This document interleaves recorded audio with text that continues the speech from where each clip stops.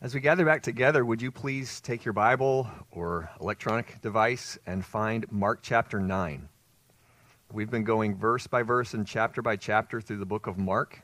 We started, I think, in June last year, and we're at the halfway point.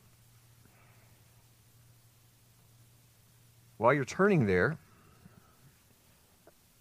maybe in your house you eat with your fingers off paper plates, and that's totally fine. But my wife likes for us to use utensils, so we use forks and spoons and that kind of thing. And there are times when she wants it to be more of a special meal, and there are place settings. There's your napkin and your fork, and everything's all set out there. Well, my favorite utensil is the one that's up at the top. Do you know what we call the one that goes up at the top? It's usually a fork or a spoon. It's the dessert fork. And even if you don't have anything else to eat with, it's good to know that there's dessert coming, because that is a sign of things to come.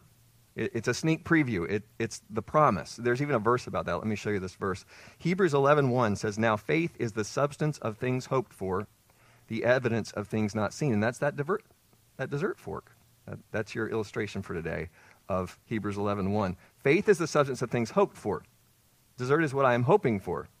It is the evidence of things not seen. I haven't seen the dessert yet. It's not on my plate yet. But I believe it's coming because there's a fork there, or a spoon.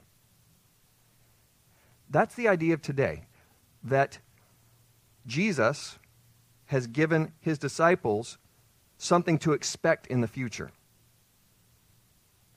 Let me review just a little bit for those of you who haven't been in our study the last 2 weeks. Other people thought that Jesus was either John the Baptist or Elijah or one of the prophets.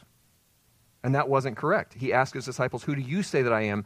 And Peter gave the best answer possible. "You are the Christ. You are the Messiah. You are the Son of God." And we know that the Holy Spirit revealed that to Peter to make that great confession. But Jesus didn't want them to tell anybody. He said, "Don't tell anybody." And we talked about why not. Because they didn't understand what that meant. Yes, they understood he was the Messiah, but they didn't know what that meant. Because they thought the Messiah was going to be a military leader to help them overthrow Rome and launch a revolution. That's what they expected. That's not what Jesus came to do. He came to be a suffering servant, as we talked about, as part of the theme of the book of Mark. He continued to clarify for them, set them straight, by explaining that Messiah had come to suffer, to die, to rise again after 3 days. And that didn't set well with Peter. So after saying, "You are the Christ, the Son of God," just a few minutes later, it seems, Peter takes Jesus aside. Now, he does it privately, I guess respectfully, and says, "That's not how it's going to go down. No, you have this wrong." He rebuked Jesus. And Jesus, in turn, rebuked him and all the other disciples, because probably all the other disciples had the same idea about who the Messiah was and what he was supposed to do. And Jesus' response was, "Get behind me, Satan. You are of a spirit, an attitude, a thought process straight from hell." What was that thought process? That Jesus could be the Messiah and receive the glory of the kingdom without suffering first. That's what Satan had offered him in the temptation, to say, "I will have all the nations of the world bow down before you if you'll just worship me first. I'll give all that to you." And what was he really saying? "And you won't have to go die on the cross. It will be a painless messiahship." And that is not what God the Father and God the Son planned in eternity past.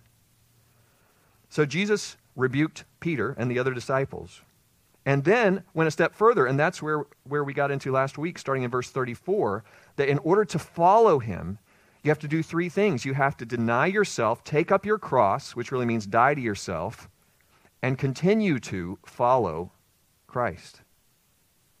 We spent a while talking about what that meant last week. That gets us to where we are this morning. And if you will, you've hopefully had time to find the passage. Stand with me. I'm going to read for us Mark chapter 9, verses 2 to 13. "Now after 6 days, Jesus took Peter, James, and John, and led them up on a high mountain apart by themselves. And he was transfigured before them. His clothes became shining exceedingly white, like snow, such as no launderer on earth can whiten them. And Elijah appeared to them with Moses, and they were talking with Jesus. Then Peter answered and said to Jesus, Rabbi, it is good for us to be here, and let us make 3 tabernacles, one for you, one for Moses, and one for Elijah. Because he did not know what to say, for they were greatly afraid. And a cloud came and overshadowed them, and a voice came out of the cloud saying, This is my beloved Son. Hear him. Suddenly, when they had looked around, they saw no one anymore, but only Jesus with themselves. Now, as they came down from the mountain, he commanded them that they should tell no one the things they had seen till the Son of Man had risen from the dead. So they kept this word to themselves, questioning what the rising of the dead meant. And they asked him, saying, Why do the scribes say that Elijah must come first? Then he answered and told them, Elijah does come first, and restores all things. And how is it written concerning the Son of Man that he must suffer many things and be treated with contempt? But I say to you that Elijah has also come, and they did to him whatever they wished, as it is written of him. Let's pray together, please. Our Father, you are great. You are glorious. And you have shown us your glory in the person of your Son, Jesus Christ. And it is our desire this morning, in what we have sung, in praying right now, in reading your word, and studying it together, that we would give you glory.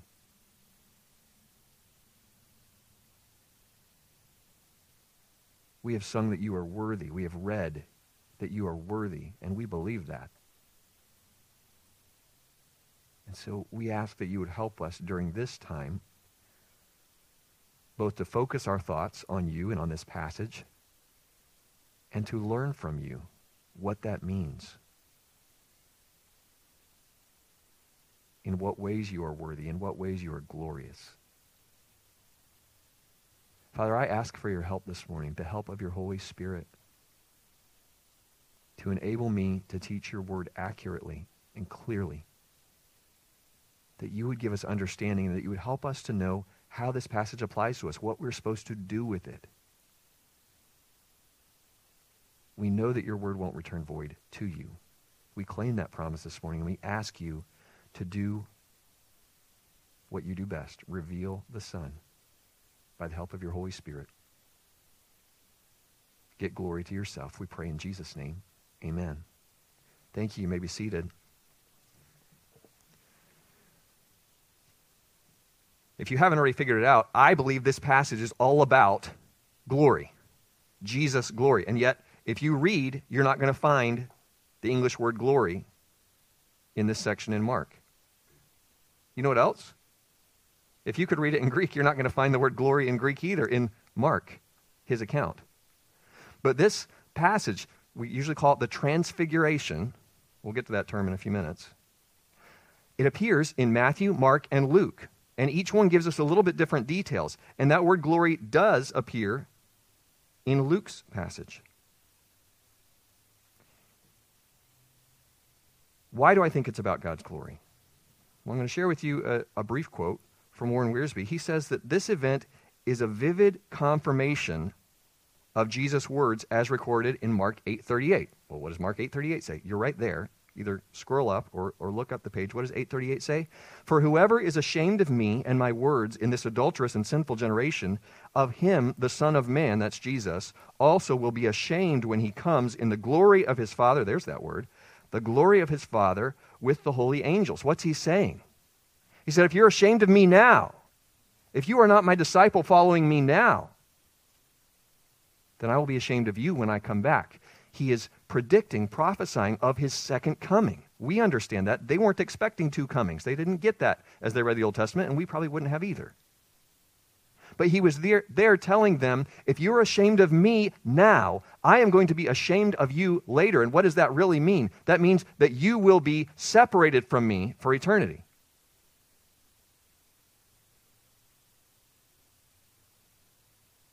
Now I'm going to go back to this quote. This event is a vivid confirmation of Jesus' words as recorded in Mark 8:38. that he was going to return in glory, as well as a demonstration of the glory of the future kingdom. Well, we can find that in Mark 9:1. Look right there. It's the verse before where I started. And he said to them, "Assuredly I say to you that there are some standing here who will not taste death till they see the kingdom of God present with power." The kingdom of God is going to come with power. And there are some of you, who's he talking to? His disciples. There are some of you, primarily focusing on the 12, the some of you would be the 3 we see in this account, who aren't going to die, that's what taste death means, until you get to see a sneak preview of the kingdom. When I began, I gave you that silly illustration about the dessert fork. It is a sneak preview. It's the idea that something's coming. This, for the disciples, was a reassurance of several things. And one of them was that he is going to assume his glory, as they expected him just to come in and overthrow Rome and bring in the kingdom. It didn't look like what they thought. It didn't come in the timing that they thought. So what is the main point that I want you to get out of this today? Because most of you in the room, if you've gone to church before, if you've read the Bible before, you probably know the story of the Transfiguration. But why is it here? Why is it in the Bible? So what? That's what I want to answer this morning. And I'm going to do it with this statement, a very simple statement. Jesus is coming in glory. Isn't that what he predicted? That the Son of Man will come in glory with his holy angels? He's going to come in judgment. He's going to come a second time. So tuck that away. We will come back to it at the end, and I'm going to go back to verse 2, and we'll work our way through the passage verse by verse.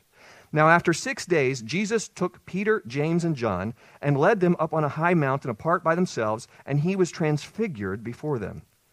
Which 3 disciples? Peter, James, John. James and John are brothers, sometimes called the sons of thunder. Why these 3? The truth is, I don't know. We sometimes call them the inner circle, the ones who were closest to Jesus.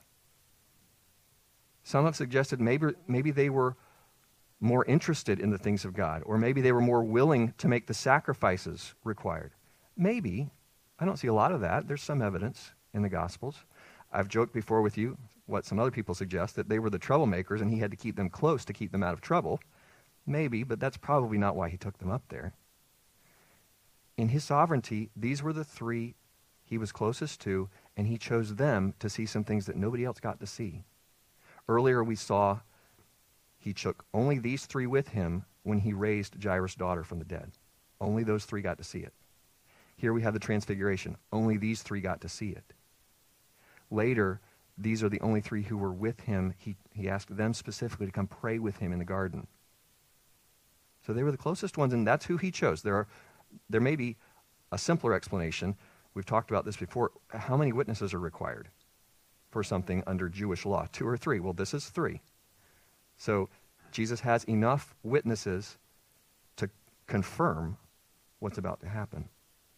They went into a high mountain. They climbed up a high mountain. He led the way for them. Most likely this is Mount Hermon, which is close to Caesarea Philippi. That's where they are based on the previous chapter, verse 27.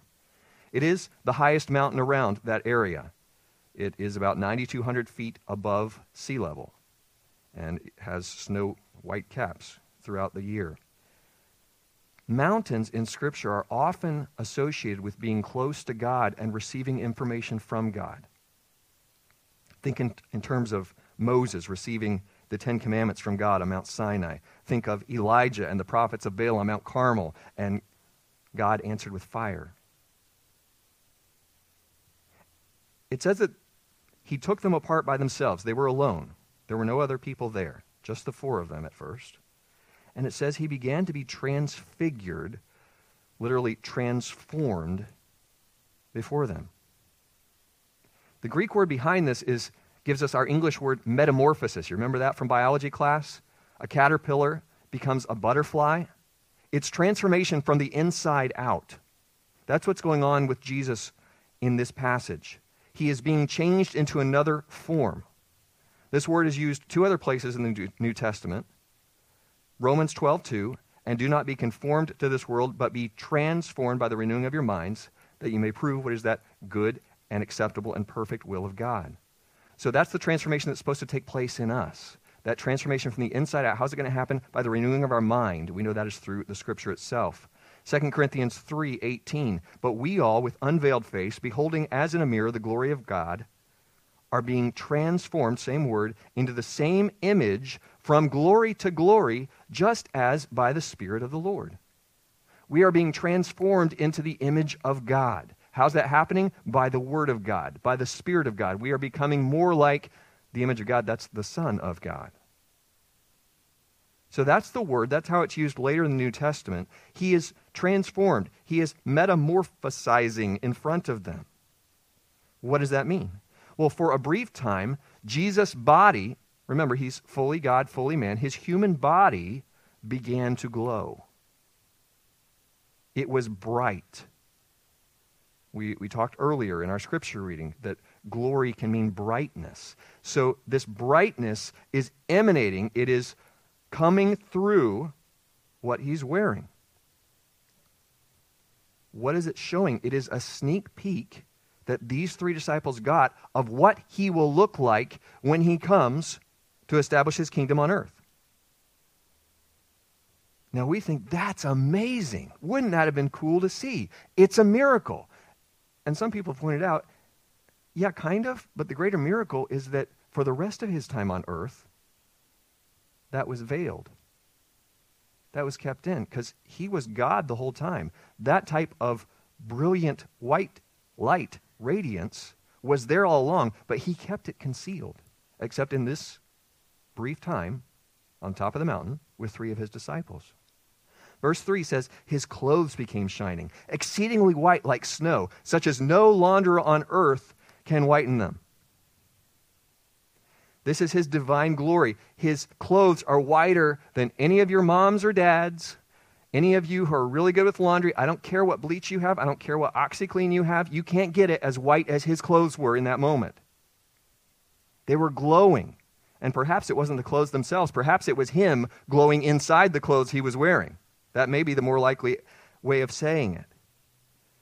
So there are some other details I mentioned to you. Matthew and Luke also tell us about it. Matthew 17:2, he was transfigured before them, same term. His face shone like the sun.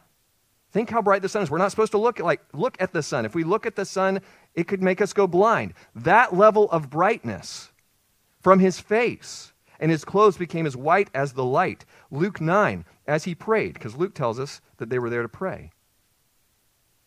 And as the disciples were so prone to do, they fell asleep while he was praying. And they woke up. I don't know about you, I'm light sensitive, so they woke up to this kind of light breaking through. Luke 9 says, as he prayed, the appearance of his face, again, focusing on the face, was altered, and his robe became white and glistening. Now put yourself in their place for a minute. If you saw this, would it have made an impression on you, do you think? It would have made an impression on me. Do you think they would have remembered this? They did. I know how two of them that they remembered it, because they wrote about it. So here is John's Gospel, John chapter 1, verse 14, and the Word became flesh, that's Jesus, and dwelt among us, and we beheld, here it is, his glory, the glory as of the only begotten of the Father, full of grace and truth. Have you ever stopped to think? You probably have those verses memorized. We know John 1 really well. He's talking about the transfiguration. When else would John have gotten to behold God's glory? That's probably a trick question, because we had the book of Revelation also, and he got the vision on the Isle of Patmos. But I believe he's talking about the transfiguration here. What about Peter? Peter wrote 2 epistles. In the second one, the first chapter, he said, for we did not follow cunningly devised fables when we made known to you the power and coming of our Lord Jesus Christ. We weren't making it up. We weren't just giving you the latest gossip when we told you about the power and the coming of the Lord Jesus Christ. But we were, here it is, eyewitnesses of his majesty. Synonym for glory. Synonym for transfiguration. How do we know that's what he's talking about? For he received from God the Father honor, and there it is again, glory, when such a voice came to him from the excellent glory, using glory in lieu of heaven in that verse, "This is my beloved Son, in whom I am well pleased." We're going to get to that later in the passage.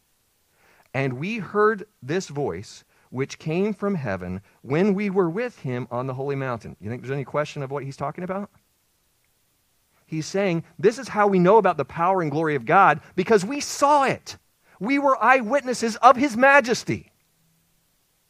So we read this and think, yeah, this is just another thing that's in all the Gospels. I've read it before. I've heard it preached on before.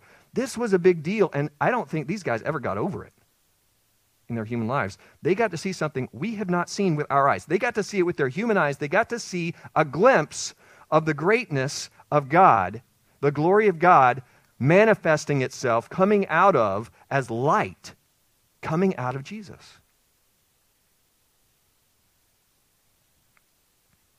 Jesus was transformed before them, and then Elijah and Moses appeared. This is verse 4.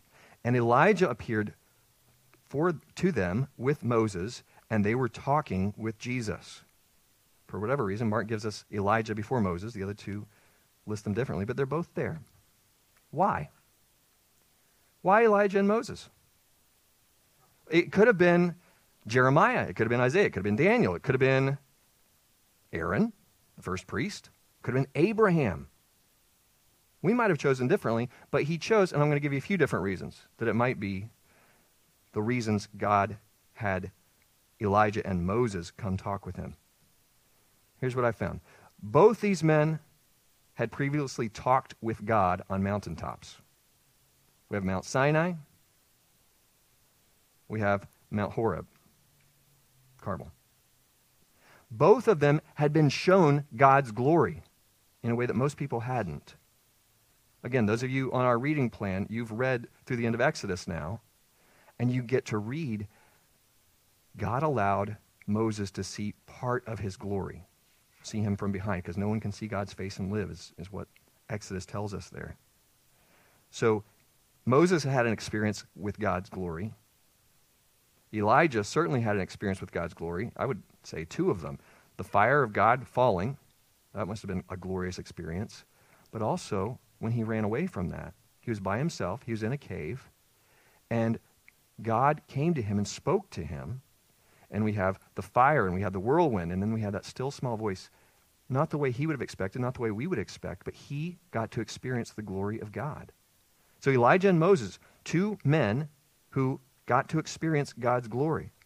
What about their departures from this earth? Moses was buried on Mount Nebo by God himself.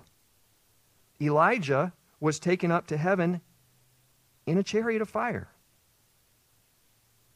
So we have these two men. Moses represents the law. Elijah represents the prophets. Now, we refer to the Old Testament. We've talked about this before. How did they refer to the writings that we call the Old Testament? They would call them the Scriptures. Sometimes they would call them what? The law and the prophets. We have representatives here of what we would call the Old Testament. And they're coming and they're talking to Jesus at his transfiguration on the mountain. What did Jesus say in Matthew 5? "Do not think that I came to destroy the law or the prophets. I did not come to destroy, but to fulfill." There he is, fulfilling in his glory the law and the prophets. In terminology used elsewhere in the Gospels, a greater than Moses is there, and a greater than Elijah is there. A greater than the law is there. A greater than the prophets is there. But he's there talking with these two. Their appearance showed that Jesus was the fulfillment of the law and the prophets. There's one more thing that I think is significant. You may disagree with me on it, but I believe in the rapture of the church. And because of that, we have an example of a saint, Moses, who has died and been buried. And we have an example of one who was taken up without dying. And so maybe we also have those two groups represented here, the resurrected saints and the raptured saints. Now I said, I would do my best to give you some reasons why it would be Moses and Elijah, but has anybody wondered, how did they know it was Moses and Elijah? Was there a little tag that said, hello, my name is Moses, hello, my name is Elijah? I don't think that's how they knew. I can't say that wasn't true, but I don't think that's what happened. It wasn't the T-shirt he was wearing. Somehow they just knew. And I think that's reassuring because some of you have loved ones who are in heaven, and sometimes you may wonder, are they going to know me? Am I going to know them? Are we going to recognize people when we get to heaven? Yeah, I believe we are. By this point, we have Moses that had been dead for 1,400, 1,500 years, somewhere like that, and Elijah for quite some time, several hundred years, and there they are. They are still alive and well, if I could say it that way. In fact, Moses finally got to be in the promised land right here on the Mount of Transfiguration. So somehow they just knew. The promise is that we're not going to know less in heaven than we do on earth. Isn't that reassuring? 1 Corinthians says that I shall know just as I also am known. God knows us completely. God knows us perfectly. We will have that kind of knowledge someday with him in heaven. And what are they doing there? They're talking with Jesus. Mark doesn't tell us what they're talking about. Luke does. Luke 9:31, who appeared in glory, talking about Moses and Elijah, appeared in glory and spoke of his decease, or your translation might say departure. Literally, your translation could read Exodus. Moses and Elijah are there with Jesus on the Mount of Transfiguration, and what are they talking about? They're talking about his Exodus. Well, what does that mean? What was the original Exodus? The book of Exodus is named for the departure of the nation of Israel, the Hebrews, out of slavery, and God brought them out and took them to their own land. What is Jesus about to do? He's about to die for the people, die for the entire world. He loved the world so much that he sent his son so that those who believe in him will not perish but have everlasting life. He is going to die for the people. And in so doing, he is going to free slaves of sin. That's the Exodus he's talking about. He's going to accomplish this through his death, and it doesn't end there. His resurrection. That's what's coming. That's what they were discussing. I would love to have heard that conversation. Verse 5. Then Peter answered. Many have pointed out that no one asked him a question, but he answered. Peter answered and said to Jesus, Rabbi, it is good for us to be here, and let us make 3 tabernacles, one for you, one for Moses, and one for Elijah. Because he did not know what to say, for they were greatly afraid. Rabbi is a respectful term. Most of you are familiar with it. It means teacher, master. So he starts off well. He says, it is good for us to be here. I'm not quite sure what he meant by that. In modern terminology, he may have just been saying, this is cool. I am so glad we get to be here right now. Let's build 3 tabernacles, one for you, one for Moses, one for Elijah. What does he mean by tabernacles? Think tent or booth. It would be a temporary residence, like a lean-to. So it could be that Peter is suggesting, let's get some shelter for you guys, and let's camp out here for a while. That could be it. If we want to spiritualize what Peter's thinking, and this might really be what he was thinking, he may have believed that the millennial kingdom is about to take place, because there's a prophecy in Zechariah 14 that says the beginning of the kingdom is going to involve celebrating tabernacles, celebrating the Feast of Booths. And he may have been saying, this is it, let's go. This is the beginning of the kingdom. We're going to celebrate the Feast of Tabernacles. Let's do it. When he says one for you, one for Moses, and one for Elijah, that's a problem. Because what he's doing there is similar to what he had done the week before. I explained it to you. He rebuked Jesus and said, no, this isn't the kind of Messiah you're supposed to do. This isn't the plan. We need to do it this way instead. That's kind of the same idea here. He's making the same mistake as the people, the multitudes. Because when Jesus said, who do people say that I am? What did they say? Well, some think Elijah, John the Baptist, one of the prophets. What's he doing here? He's putting Jesus on the same level with Elijah and Moses. Does Jesus belong on the same level with Elijah and Moses? No, because he's the Messiah. He's Christ. He is the Son of God. He is God. Now, depending on your personality, you may be thinking, yeah, I probably would have said something stupid too. Or you may be thinking, I would never say anything. But why did he say what he said? Mark, working with Peter, probably, says why he said it. He did not know what to say, for they were greatly afraid. The only other place this term for greatly afraid appears is in Hebrews 12, and it's talking about Moses being on the Mount of God and how scared he was to be in the presence of God. Verse 7, and a cloud came and overshadowed them, and a voice came out of the cloud saying, "This is my beloved Son, hear him."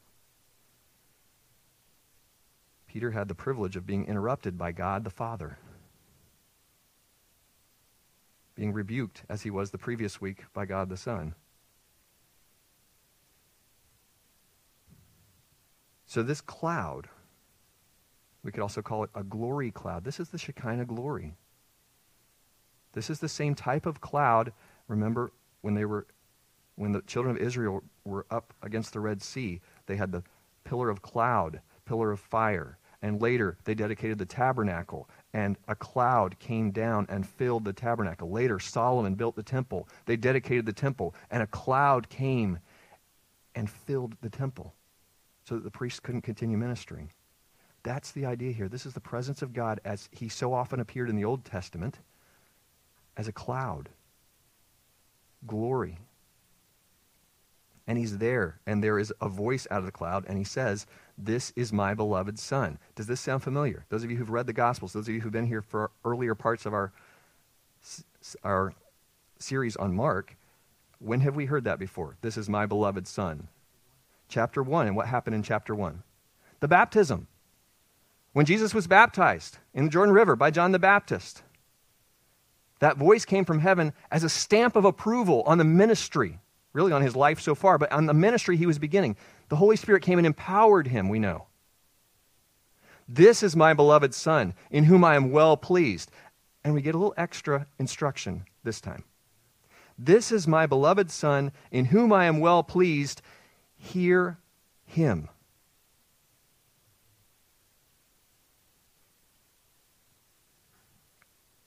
Who do we have there?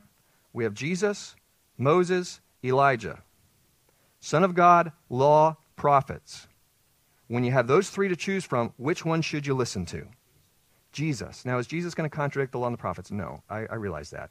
But Jesus is more important, more glorious than the law and the prophets. He is more important in that sense than Moses. Because here's what Moses wrote in Deuteronomy 18:15. He said, "The Lord your God will raise up for you a prophet like me," like Moses, "from your midst, from your brethren." And what else does he say? "Him you shall hear." Many people believe this is a reference to the prophet that Moses promised. And God the Father is putting his stamp of approval on what Jesus has done in his ministry for 2.5, 3 years, somewhere in that time frame. Everything he has done has been according to the Father's plan, according to the Father's timing. And he has done all things well, and he is the authority you need to listen to. He is the authority you need to obey. Yes, Moses, great man of God, served God faithfully. Elijah, great prophet of God, served God faithfully. But when it comes down to it, hear Jesus. He is the one. He is the authority. He is the one we must listen to, trust in, and obey. And if we didn't get it from him telling us to hear him, visually it's about to happen. Look at verse 8. Suddenly, when they had looked around, they saw no one anymore, but only Jesus with themselves. Please get that. If you mark in your Bible, underline that, circle that. Only Jesus. That is whom we need to hear. That is whom we need to love. That is whom we need to serve. That is whom we need to obey. Only Jesus. Someone suggested that God's solution to their confusion Peter's in particular, was just to remove Moses and Elijah from view. And now his son is the only one that they see. Now, the Mount of Transfiguration, this was a high point, of course, in the Lord's earthly ministry, but from now on, his path is going to be downhill in the sense that he is headed to the cross. He is headed to Jerusalem. That's what many more of these statements are going to make clear. Verse 9, now as they came down from the mountain, he commanded them that they should tell no one the things they had seen till the Son of Man had risen from the dead. So they kept this word to themselves, questioning what the rising from the dead meant. Don't tell anyone until the Son of Man had risen from the dead. This, incidentally, is the only time in the Gospels he put a time limit on how long somebody wasn't supposed to tell. Why weren't they supposed to tell? Because they didn't get it. We talked about it last week. They didn't understand what type of Messiah he was, and any attempt to proclaim it was just going to result in confusion at that point.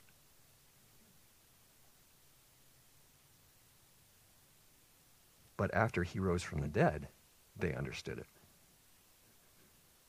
The Holy Spirit helped them to understand the purpose of this first coming and the meaning of the transfiguration. But what did they latch onto? What were they most confused by? The rising from, your translation may say, among the dead. That's what's literally in the Greek. The rising out from among the dead. Why was that confusing to them? Because they had the book of Daniel. And in the book of Daniel, chapter 12, it says, and many of those who sleep in the dust of the earth shall awake, some to everlasting life, and some to shame and everlasting contempt. Old Testament idea of resurrection was there's going to be a time when everybody who's died is going to come back to life. They did not understand the idea that we have in the New Testament of a first resurrection and a second resurrection. They just thought there was a general resurrection of everybody. So how can Jesus be talking about rising out from among the dead? How can there be one person being raised from the dead apart from the general resurrection? Well, I guess he'd hinted at it by this point. He raised Jairus' daughter from the dead. It is possible, we know from book of John, that he's going to raise Lazarus from the dead. But this was confusing to them because Jesus was making it sound like he was going to rise from the dead soon.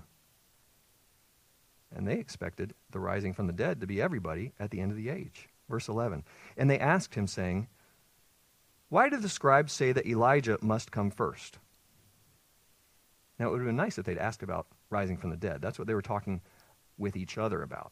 But the only thing that they asked him about was Elijah. We just saw Elijah. And they're wanting to know, why do the scribes say that Elijah must come first? Then he answered and told them, indeed Elijah is coming first and restores all things. And how is it written concerning the Son of Man that he must suffer many things and be treated with contempt? But I say to you that Elijah has also come, and they did to him whatever they wished, as it is written of him. Now, what I'm about to try to explain to you, I think is a little confusing. So I'm going to start off with a statement that I hope will help. Elijah has come, and Elijah is coming. So if you don't get anything else I said, Elijah has come, and Elijah is coming. There's a sense in which Elijah comes twice in the same way that Jesus comes twice. You say, what are we talking about? Elijah is coming first is what their scribes were teaching, and they were right. They had it right on this because they were going to Malachi 4, 5, and 6, understanding that Elijah would come prior to the Messiah coming. But now they have a problem in their mind because they've already confessed, you are the Messiah. And now we've seen Elijah, but Elijah's supposed to come before the Messiah. How does this work? In the description, the explanation Jesus gives, he said that the prophecies of Elijah's coming had been fulfilled in John the Baptist. If you read what we read back at Christmas time, the prophecy from the angel to John the Baptist's father, Zacharias, said, he will come in the spirit and power of Elijah. What's he going to do? He's going to cry in the wilderness and proclaim the day of the Lord, make the path straight, be the forerunner to the Messiah, prepare the way, and he also is going to turn the hearts of the fathers to the children and the children to the fathers. There's going to be a restoration. That's what was predicted. There's a problem here, though. The nation of Israel and the world at large did not accept the ministry of John the Baptist. There were some who came out, many actually, who came out and they repented of their sins and they were baptized in the Jordan by John. But they didn't recognize John as Elijah. He was there in the spirit of Elijah. He was not, please make this clear, he was not Elijah reincarnated. He was John the Baptist, a unique person, the greatest, according to Jesus. But he was there in the spirit and power of Elijah. He was having a ministry like Elijah. He was out there in the wilderness with his camel skin and his locusts. And he was there in the spirit and power of Elijah, but he was not accepted in the same way that Jesus was going to be rejected. He was not accepted as the Messiah the first time he came. And because of that, Elijah, or one like him, will be sent prior to the second coming of Christ. Well, what's that all about? I personally believe, and you don't have to believe this is a personal opinion. We talked about it when we did Revelation 11, that the two witnesses that come, I believe they're Moses and Elijah. They are certainly like Moses and Elijah. I think everybody has to agree on that. You can look it up if you want to, Revelation 11. That will be, I believe, the fulfillment, a secondary fulfillment, the literal fulfillment of Elijah's going to come and the Messiah is going to come. Prior to the second coming, Elijah will come again. Now, what does he mean they did to him? They did to John the Baptist as they would. What had happened to John the Baptist by this point? His head was cut off. There's no Old Testament prophecy saying that that's going to happen to Elijah. But remember, John the Baptist is there in the spirit and power of Elijah. What was threatened of Elijah? After the prophets of Baal were slaughtered, they were first defeated, then slaughtered on Mount Carmel, Jezebel said, "By this time tomorrow, you are a dead man." And so, what makes the most sense in the commentaries that I read, the study that I did this week, is that Jesus is referring to what was predicted for Elijah by Jezebel happened to the one who came to fulfill a type of Elijah, John the Baptist. I hope that makes sense. If you have questions about it, you can talk to me more about it later. That's what it means they did to him as it is written of him. Now, coming back to the main point. The main point isn't about Moses or Elijah or John the Baptist. The main point's about Jesus. Jesus is coming in glory. These three disciples got a glimpse of what that will look like when he comes in glory, when he comes to reign, when he comes literally, physically, to establish his kingdom on earth. What should we do with that today? Because the transfiguration, none of us is going to see that. It has come and gone. It happened. And only 3 people on earth saw it. So what does this mean to us today? We need to be ready. Because the whole time we've been focused on Jesus is coming in his glory. But we need to remember, Jesus is coming. Jesus is coming. He could come at any time. Yes, there are events. Yes, I believe in a rapture. That could happen today. That could happen before we're finished. And that would be great. But are we ready? You're in one of 2 groups. Either you're a believer or you're not yet a believer. You're an unbeliever. If you've never put your faith in Jesus, when he comes the second time, he's going to come to judge the earth, and anyone who has not believed on him is going to be eternally separated from him in a place of fire and torment. And I would not want that for you or anyone. And so your invitation today is to respond to Jesus as the Savior. Believe in him. Call on him. Turn from your sins and turn to him. How can you be ready for his coming? By believing on him today, the day you have. Now, most of you in the room, I know the testimony of your words, of your life. You've done that. Are you ready? Did it enter your mind this week that Jesus could come back? Because 1 John says that he who has this hope in him purifies himself even as he is pure.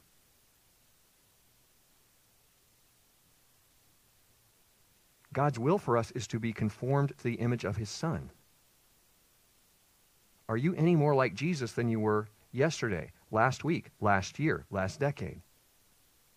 Not are you sinlessly perfect, because none of us will be, but is there a progression? Are you purifying yourself? Are you becoming more like Jesus by the power of the Holy Spirit in you? If so, then you're ready. What does his glory mean? Coming back to our definition from earlier. Putting him first. Believer, is God, is Jesus first in your life, in your priorities, in your time, in your money, in your decisions? Is he first? If so, that brings him glory. If not, that robs him of his glory. Would you bow your heads and close your eyes?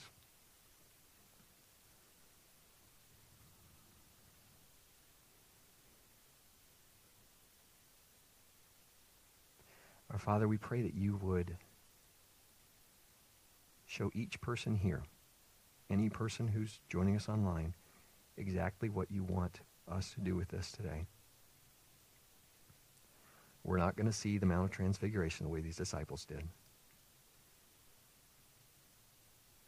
But we desire to see you, and we desire to see your glory. And that could happen any day. I pray that we will be ready. I pray for anyone who does not yet know you as Savior, that this would be the day of salvation, that this would be the day he or she calls on you for forgiveness of sins, for eternal life. Father, if there is any believer here who is not serious about you and about bringing you glory, draw that one back to yourself. Bring back that child